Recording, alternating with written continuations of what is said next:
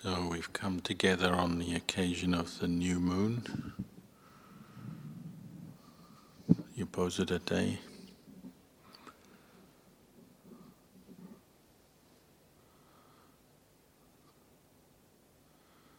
You might reflect that the new moon is symbolizes renewal. So on these occasions we're renewing our commitment to the training of Dhammavinaya, to following the path, the way of practice that the Buddha left us.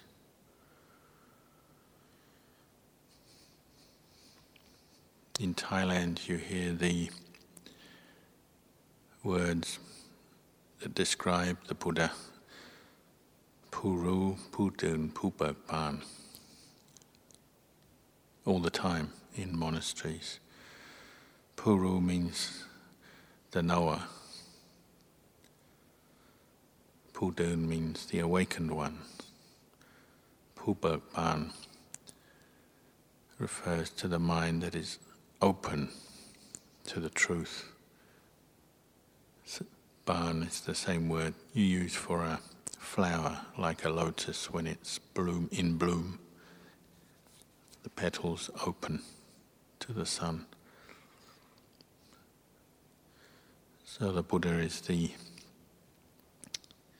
knower, the awakened one, whose mind is open.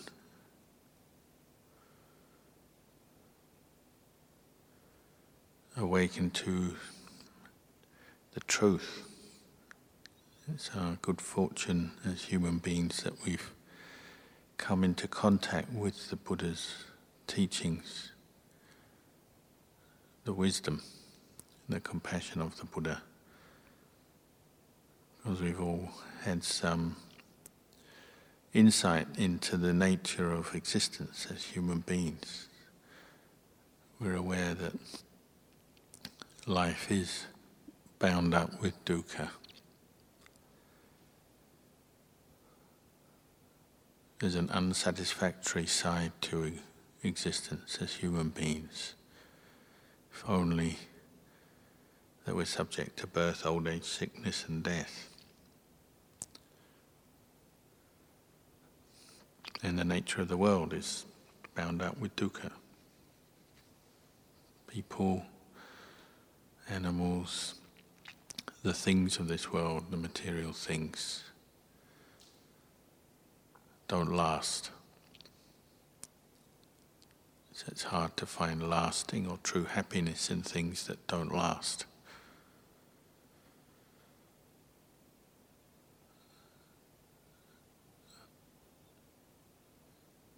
And we experience mental dukkha on different levels, of different intensities during our life.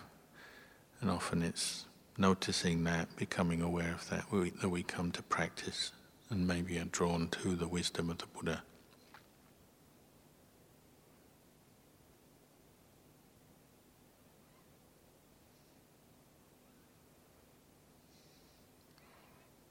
When we don't recognize dukkha as dukkha, then we're caught into delusion.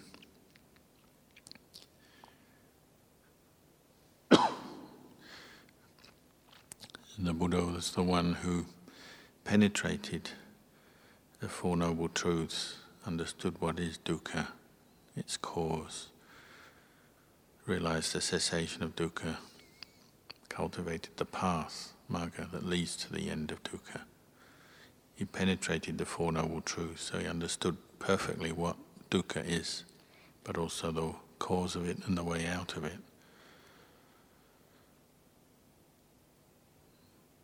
When we get caught into dukkha,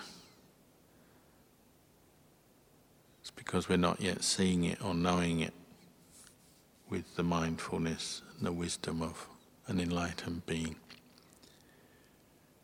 So we tend to react to it rather than contemplate dukkha as dukkha and see it for what it is. We react to it. So it's the cause for the arising of kilesa, mental hindrances, mental defilements, sometimes described as obscurations of mind. Mental states, qualities that cover over the mind, that form the delusion, rooted in greed, anger, delusion, and they are all their offshoots and different modes, different forms. When there's no mindfulness and wisdom, dukkha leads to kilesa, which leads to more dukkha. It's a cycle. They say the Buddha is the chief of conquerors, not having conquered other people, but having conquered the defilements, the mental defilements, obscurations. Through cultivating the path, developing mindfulness, wisdom, gaining the clarity, the brightness that illuminated what is the path, what is not, what is the mind free from defilement, what is the mind that is defiled. It's illuminated by the training and the cultivation of the path.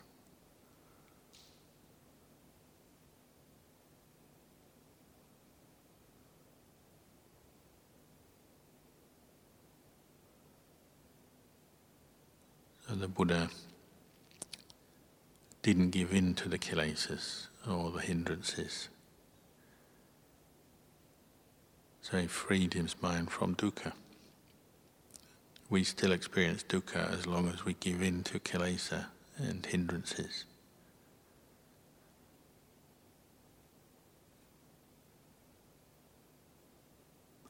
Sometimes it's useful to talk about the practice in this way and bring it right back to our own mind. Take responsibility for our own experience, rather than always seeking to blame external things.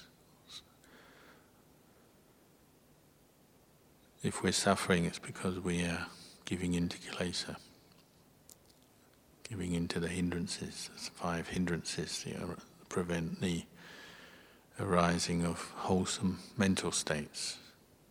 Sila, samadhi, panya, or the path, doesn't arise or is not present when kilesa and the hindrances are present. So our practice is very much about developing the effort to bring up the path factors, or the eightfold factors of the Eightfold Noble Path. We come to live in a forest to do that. You know, the Buddha himself lived in the forest, practiced in the forest, was enlightened in the forest. We're following directly in his footsteps. And the forest has a very calming effect on the mind. It's a suitable place for practice. You live in the forest, like many of our teachers, Ajahn and others. You can see our experience as human beings reflected in the forest. So they talk about the practice, compare it to a tree. Ajahn Chah used to say, practice is like planting a tree. Your job is to look after it, nourish it, protect it, and then stand back and allow the tree to grow at its own pace. You have to be patient. Or they compare a mature tree to the practice. They say the earth symbolizes sila, like the foundations of the earth. The roots of the tree are established in. The trunk of the tree is samadhi, the firmness, stability of mind. The crown of the tree, the foliage, is like wisdom, panya. The effect of all the foliage, the leaves, the crown of the trees, it provides shade, protection from the sun, from the rain and the elements if you're underneath it. So it's actually allowable for a monk to live at the foot of a tree. It's one of our practices.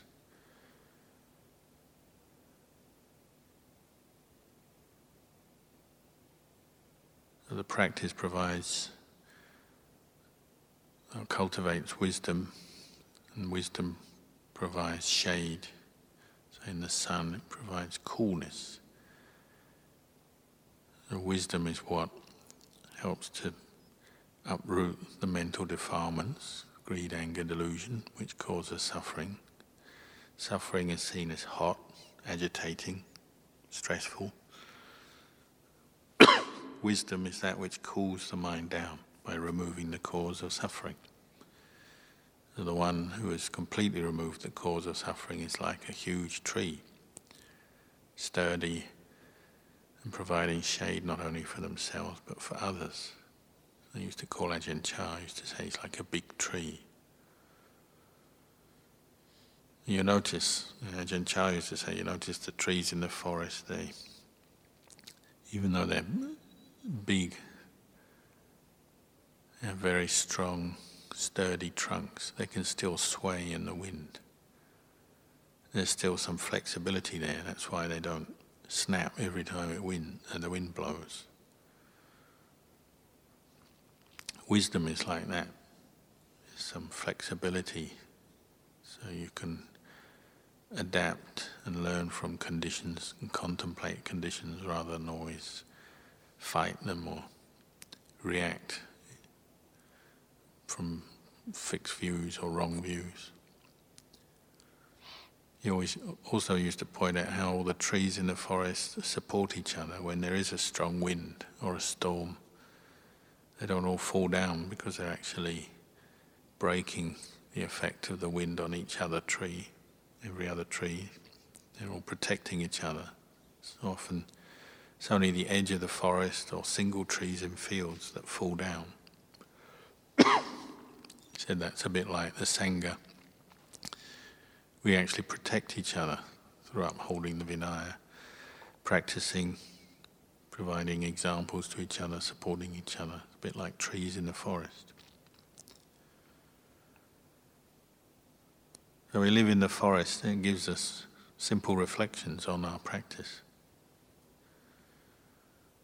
The practice is for liberation from dukkha.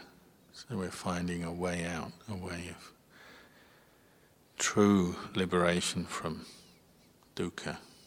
It's not the same as what we're used to in the world. We come into the world with what we call patujanas, unenlightened beings, or literally people who are thick with kilesa. The mind is thickly covered over by kilesa, delusions, wrong views, attachments, and so on. We come into the world as unenlightened beings, so we have suffering. But until we've heard the Dhamma and recognized the value of Dhamma practice, we tend to just follow the habits of everyone else around us, our parents and society around us, which is to try and escape from dukkha just by finding more pleasure, more happiness, more success, but in a worldly sense. So when we have pain, we try to get rid of it, go towards pleasure. Always looking for pleasant experiences which provide some distraction, some temporary sense of fulfillment. It's the nature of life for the unenlightened being. Ajahn used to say that's like being caught in a cage. However much you dress up the cage, you can give it golden bars, plush 5-star furnishing, it's still a cage. You're still stuck. It's because the mind still sees the appropriate way to deal with dukkha is just find more happiness and get away from dukkha. So happiness is basically when there's no dukkha coming up, it fades, we feel happy. But that happiness is just the happiness for more dukkha, as long as we haven't seen through the whole process of cause and effect. We haven't seen that we're still attached, still deluded. The kind of happiness we seek in the world is only actually laying the grounds for more dukkha. So it's like what we call the worldly dhammas, the eight worldly dhammas: praise and blame, gain and loss, status, lot of status, pleasure and pain. Can run around, spend all our time, all our life, trying to seek more pleasure, more gain, more praise, more status and power. But we're forever trying to protect it, hold on to it. It's forever slipping away from us because we're still caught into the cage, into the world.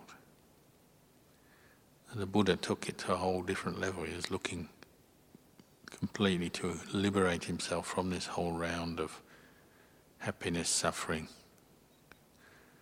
dukkha, sukha, happiness, suffering. Ajahn Chah used to say the peaceful mind is beyond happiness and suffering. It doesn't cling on to either. It's different from the normal worldly view, the unenlightened worldly view of things, which sees happiness as better than dukkha and keeps getting caught into looking for happiness, trying to hold on to happiness. The peaceful mind comes from actually not taking up either happiness or suffering. Say the mind of the Aryapukala sees them as equal. They're mental states that arise and cease, that are still dukkha, that are not self. They're anicca, dukkha, anatta. They have the equanimity and the insight to see that, so they don't grasp either happiness or suffering. So true peace isn't happiness in that sense. It's not worldly happiness. It's understanding the nature of worldly conditions as impermanent, unsatisfactory, not self. So this is the direction the Buddhist teachings, the Buddhist path is taking us. But it's something we have to cultivate for ourselves. It's not a philosophy or a view that we just believe in. It's something we have to investigate, look at and see the value of through our practice. And normally, when we're young, we tend to completely miss the path of practice because we're so bound up with learning about the world and using our body to find more happiness. It's so automatic. They talk about the conceit of youth. When we're young, you can move around.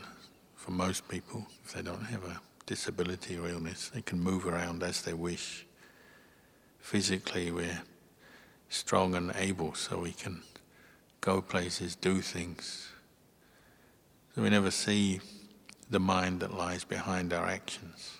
The mind, when craving or attachment arises, it's so fast, and the body just becomes a vehicle for it. We want things, so we seek them out and get them. We can move around, we can, as if, keep outrunning dukkha. We can keep changing posture, doing different things, finding ways to distract ourselves from dukkha. As you get older, it kind of catches up with you. You can't do it so well. But if we haven't trained in the path, then often that brings a lot of suffering. The fear of aging, sickness.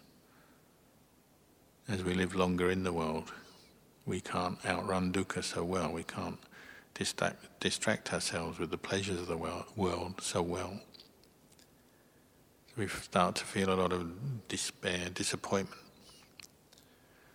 And the wise person comes to the Dhamma and sees the value of developing some mindfulness and insight, developing the path. When we come into the monastery, a lot of our practice is based around this developing restraint because we've been so used to following our desires, our moods. But it hasn't been in our best interests tends to feed the delusions that cause us stress. So we come into the monastery, we start training in the Vinaya, training in Sila, restraint, mindfulness, simplicity, living in the forest, not seeking a lot of material things, learning to live in a harmless way with other people. That requires a lot of effort, and you have to keep reminding yourself why you're doing it. Understand the purpose of it, because often in the beginning, the monastic training, the Vinaya, brings up frustrations. We're not following desires like we used to. Sometimes we have to sit on the floor for long periods when we don't want to. We can't sleep or rest when we want to. We can't seek out entertainments and different things that we want to. We have to learn to deal with that, the frustration that the Vinaya, the discipline, or the Sila brings up. You have to have a lot of patience. You have to keep developing a skillful attitude towards it, to see it is a vehicle, it's a way of training, disciplining just the most coarsest of our desires and attachments that have caused us so much suffering. Once we appreciate this point, we become more at ease, keeping the Vinaya, following the training rules and the ways of practice. It's like the fertile ground for nourishing that tree. It's the earth. The Sila, the Vinaya, is the earth that provides the nutrition that the roots draw up into the tree. Because the Vinaya only leads us to cultivate skillful qualities, the right effort, abandoning our most coarsest negative tendencies, our greed, anger, delusion, and naturally steers us to develop non-greed, non-anger, non-delusion, contentment, compassion, kindness, and wisdom.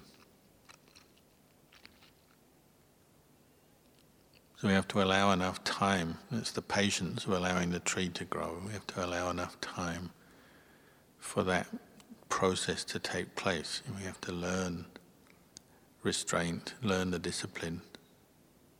Then you start to appreciate it over time. Ultimately, it becomes just second nature, just like previously as an unenlightened being living in the world, following kilesa was second nature. Unquestioned, just an ordinary habit. Over time, the Vinaya becomes second nature. It becomes like a best friend. It's a protector, a guardian, something that you value and you're quite happy with, even if it still sometimes feels frustrating because of our unaddressed desires, internal desires that come up. We can see the basic value of it. It becomes like a good friend over time, because it keeps you out of trouble. You notice when you study the Vinaya, a lot of the training rules are about keeping the rule whether you're in public or private, whether other people know or not. Doesn't matter, because you're training your own mind and you have to be responsible for that. The unwholesome karma that we make when we give in to the kilesa, the mental defilements, is unwholesome karma whether other people know about it or not. Whether you're on your own or you're with other people, it doesn't matter. It's still unwholesome karma. It's still the cause of suffering. So the Vinaya is really getting down to the roots of that, developing right effort and supporting the development of mindfulness and wisdom that then goes on to the training in meditation. It's not separate from, it's just another factor in the development of meditation. This is why so many lay meditators find they're kind of hitting a brick wall, because often they don't see the relationship between sila, samadhi and panya. But in a monastery there's no way around it. You're learning that relationship day by day through experience, and hopefully you come to value it. So the Vinaya is no longer seen as some kind of burden or obstacle, but rather a support for the practice. And it gives us some of that strength to overcome defilements internally. You're building up patience, resolution, mindfulness, wisdom, all the virtuous qualities. So Ajahn Chah used to say it's a development of the mind. So as you take up the Vinaya training and you keep to it, then your mind is changing from the mind of a patujana, the unenlightened being, to Kalyano, meaning one who is virtuous in their behavior. Not yet Arya Jana, the Arya Pugala, the noble one, but one who is on the path practicing. So they have a certain dependability in their behavior, even if they haven't had full insight into the Dhamma yet. Already the Vinaya gives us that karmic result. In simple terms, keeps us out of trouble, prevents the mind from falling into extreme states of suffering and dukkha. And it supports the arising of the more refined states of mindfulness, purifies our mindfulness practice. As we do practice meditation, learning to calm the mind, develop samadhi, by upholding the Vinaya, it's purifying that practice. So it's reducing the opportunity for further delusion to sneak in. Because obviously, even when you meditate, you'd have different experiences, blissful states, different knowledges arise, insight arises. There's always the chance for delusion to slip back in, different kinds of conceit. No longer maybe conceit based on the worldly things of who we are, our background, what we look like, our job, our family and all those things. Now it's more just the conceit of our experience in meditation, the knowledge, the peace, the different experiences. Still it can happen, but the practice of the Vinaya protects us from any extreme damage from that. It gives us the chance even to contemplate the conceit that might arise around what you might call successful meditation, states of samadhi that arise. Not giving into a sense of self that leads us to look down on others or compete with others.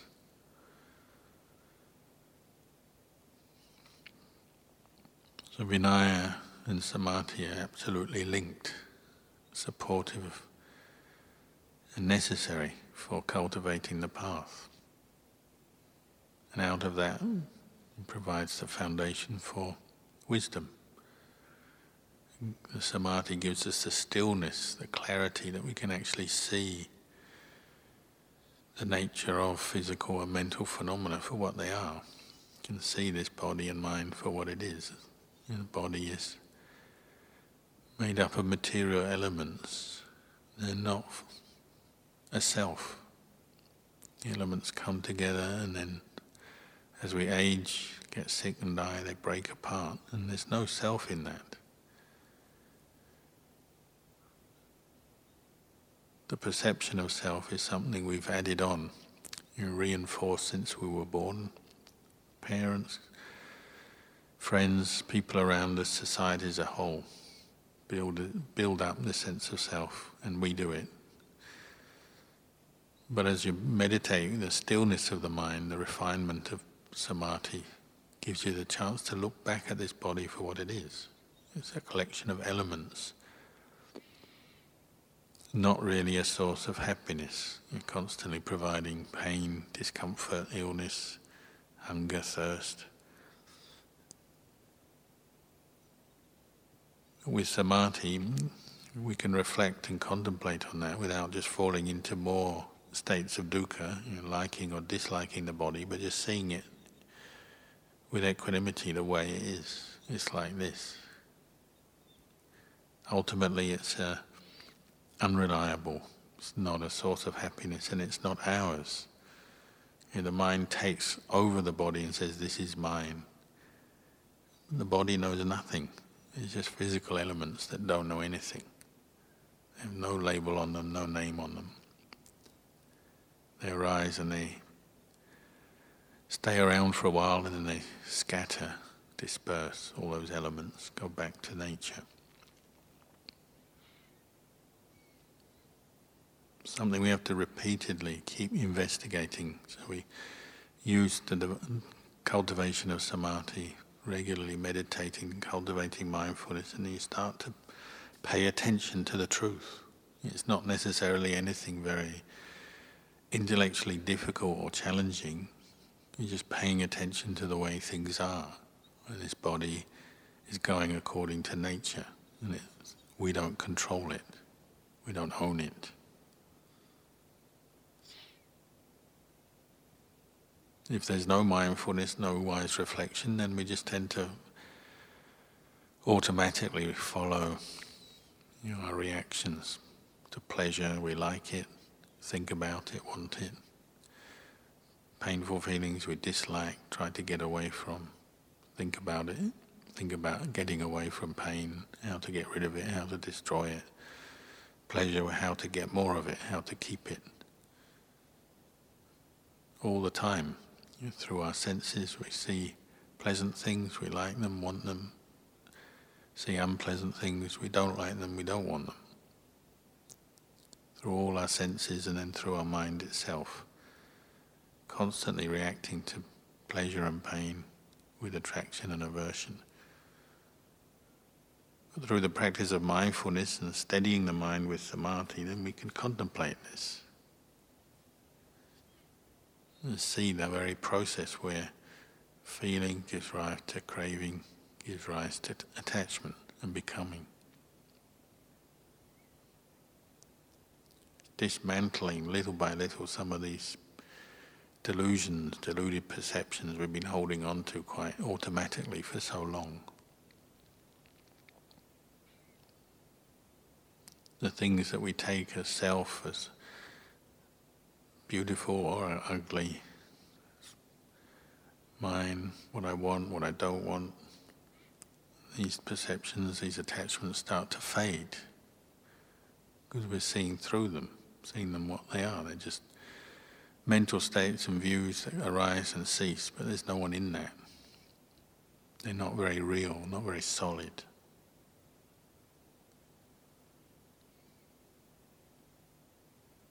It's not like we've got nothing left. We still have mindfulness and wisdom, a far more reliable source of happiness for the mind, source of peace for the mind.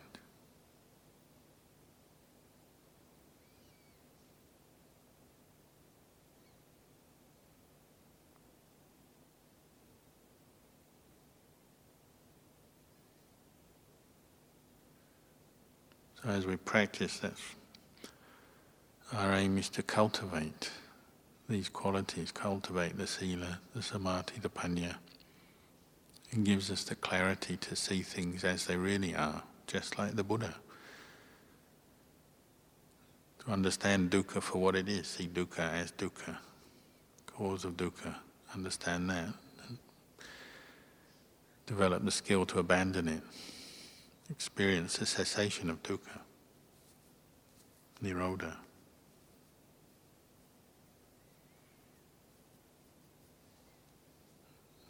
Ajahn Chah used to tell people, you come to the monastery, it's not a place for escaping dukkha, it's a place for looking at dukkha. Out in the world they think this might be some kind of escape. They say, oh, you're not in the real world, you're escaping the real world. Well, if you're using the monastery correctly and the way of practice correctly, you're looking at the world far more intensely and closely than people out in the world who tend to be much more distracted. In the monastery you're looking like under a microscope, you're looking very closely at dukkha for what it is. You're not flinching, you're not running away from it now, you're using it as a source of wisdom. You understand when there's mindfulness and insight working in the mind, then you can see dukkha for what it is, and you're freeing your mind from suffering. no mindfulness and insight, you become a victim of it. It defeats you, and it generates more suffering, more attachment, more craving, more attachment. So we spend time practicing. We become used to looking at painful experiences with mindfulness rather than just reacting and running away. We look at them, understand where they come from, understand their nature. Ultimately, they just arise and cease. However unpleasant a mental state we experience during the course of our practice, the one thing we can know and get to know is that it arises and it ceases. What arises and ceases is dukkha, because it's not anything lasting, it doesn't provide lasting happiness, it's unstable, subject to degeneration. What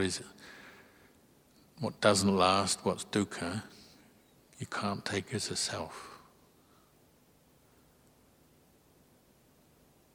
So dukkha, we don't need to take ownership of it. You just get to observe it and let go of it.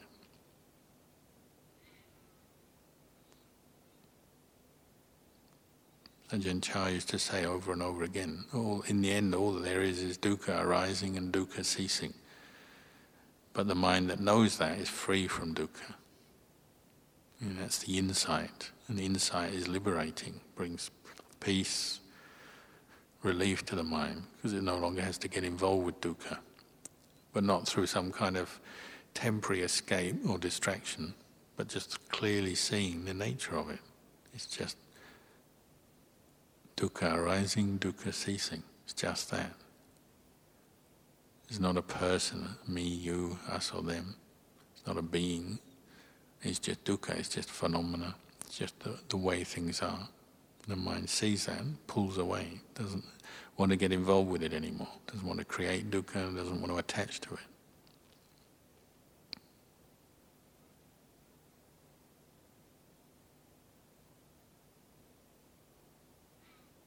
And this is why Luang Por Chah kept coming back to the practice of patience and persistent effort. So obviously it's a skill to develop mindfulness and insight, to be able to look at dukkha and see it for what it is. It's a skill, takes time, takes cultivation. Patience and persistent effort is what gives you that ability to keep coming back, establishing mindfulness, contemplating, seeing the way things are. No patience, and we're back into just running away from dukkha, not understanding the whole process, the way mind creates suffering, not seeing the way out of suffering, because we don't give ourselves enough time or enough chance to do it if we're impatient. But when we practice patience, we bring up some persistent, continuous effort, then you see the results. Doesn't mean instant relief from dukkha always. I mean, it's dukkha that's there for the ending of dukkha. You sit meditation, it requires effort. Sometimes you feel pain, feel tired, put out with different mental states. So it seems like that's dukkha, and it is. But it's dukkha for the ending of dukkha, which is different from the dukkha of the world, which is just dukkha and you're just attached to it, caught up in it, without seeing anything else. The dukkha of the practitioner is the dukkha for the ending of dukkha. The intention is different. The mind is different. We're using dukkha as a place to develop insight. So as meditators, we don't have to be afraid of dukkha. We can learn from it, use it. If you're always afraid of dukkha, well, you never really progress. Always running away from every painful experience, every difficult thing, everything you don't like. And meditators can be like that very easily. Always trying to get the perfect place, the perfect kuti, the perfect monastery, perfect conditions, get rid of everybody and everything they don't like. But the meditation tends to be very fragile. Even if they attain a blissful state, it's based on such manipulation of conditions. You often see them get very angry when the conditions change and they can't maintain things in the way they like. So it can come from a very blissful state, suddenly back down to earth with a big thud, get angry with the next person or the next thing that disturbs them.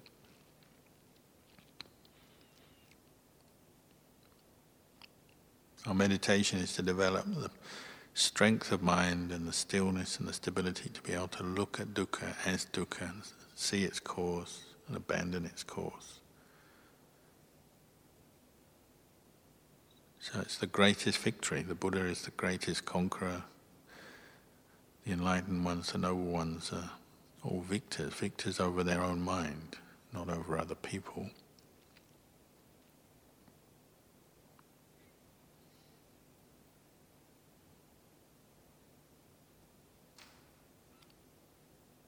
So if you really want to go beyond dukkha, then keep practicing with patience, with persistent effort.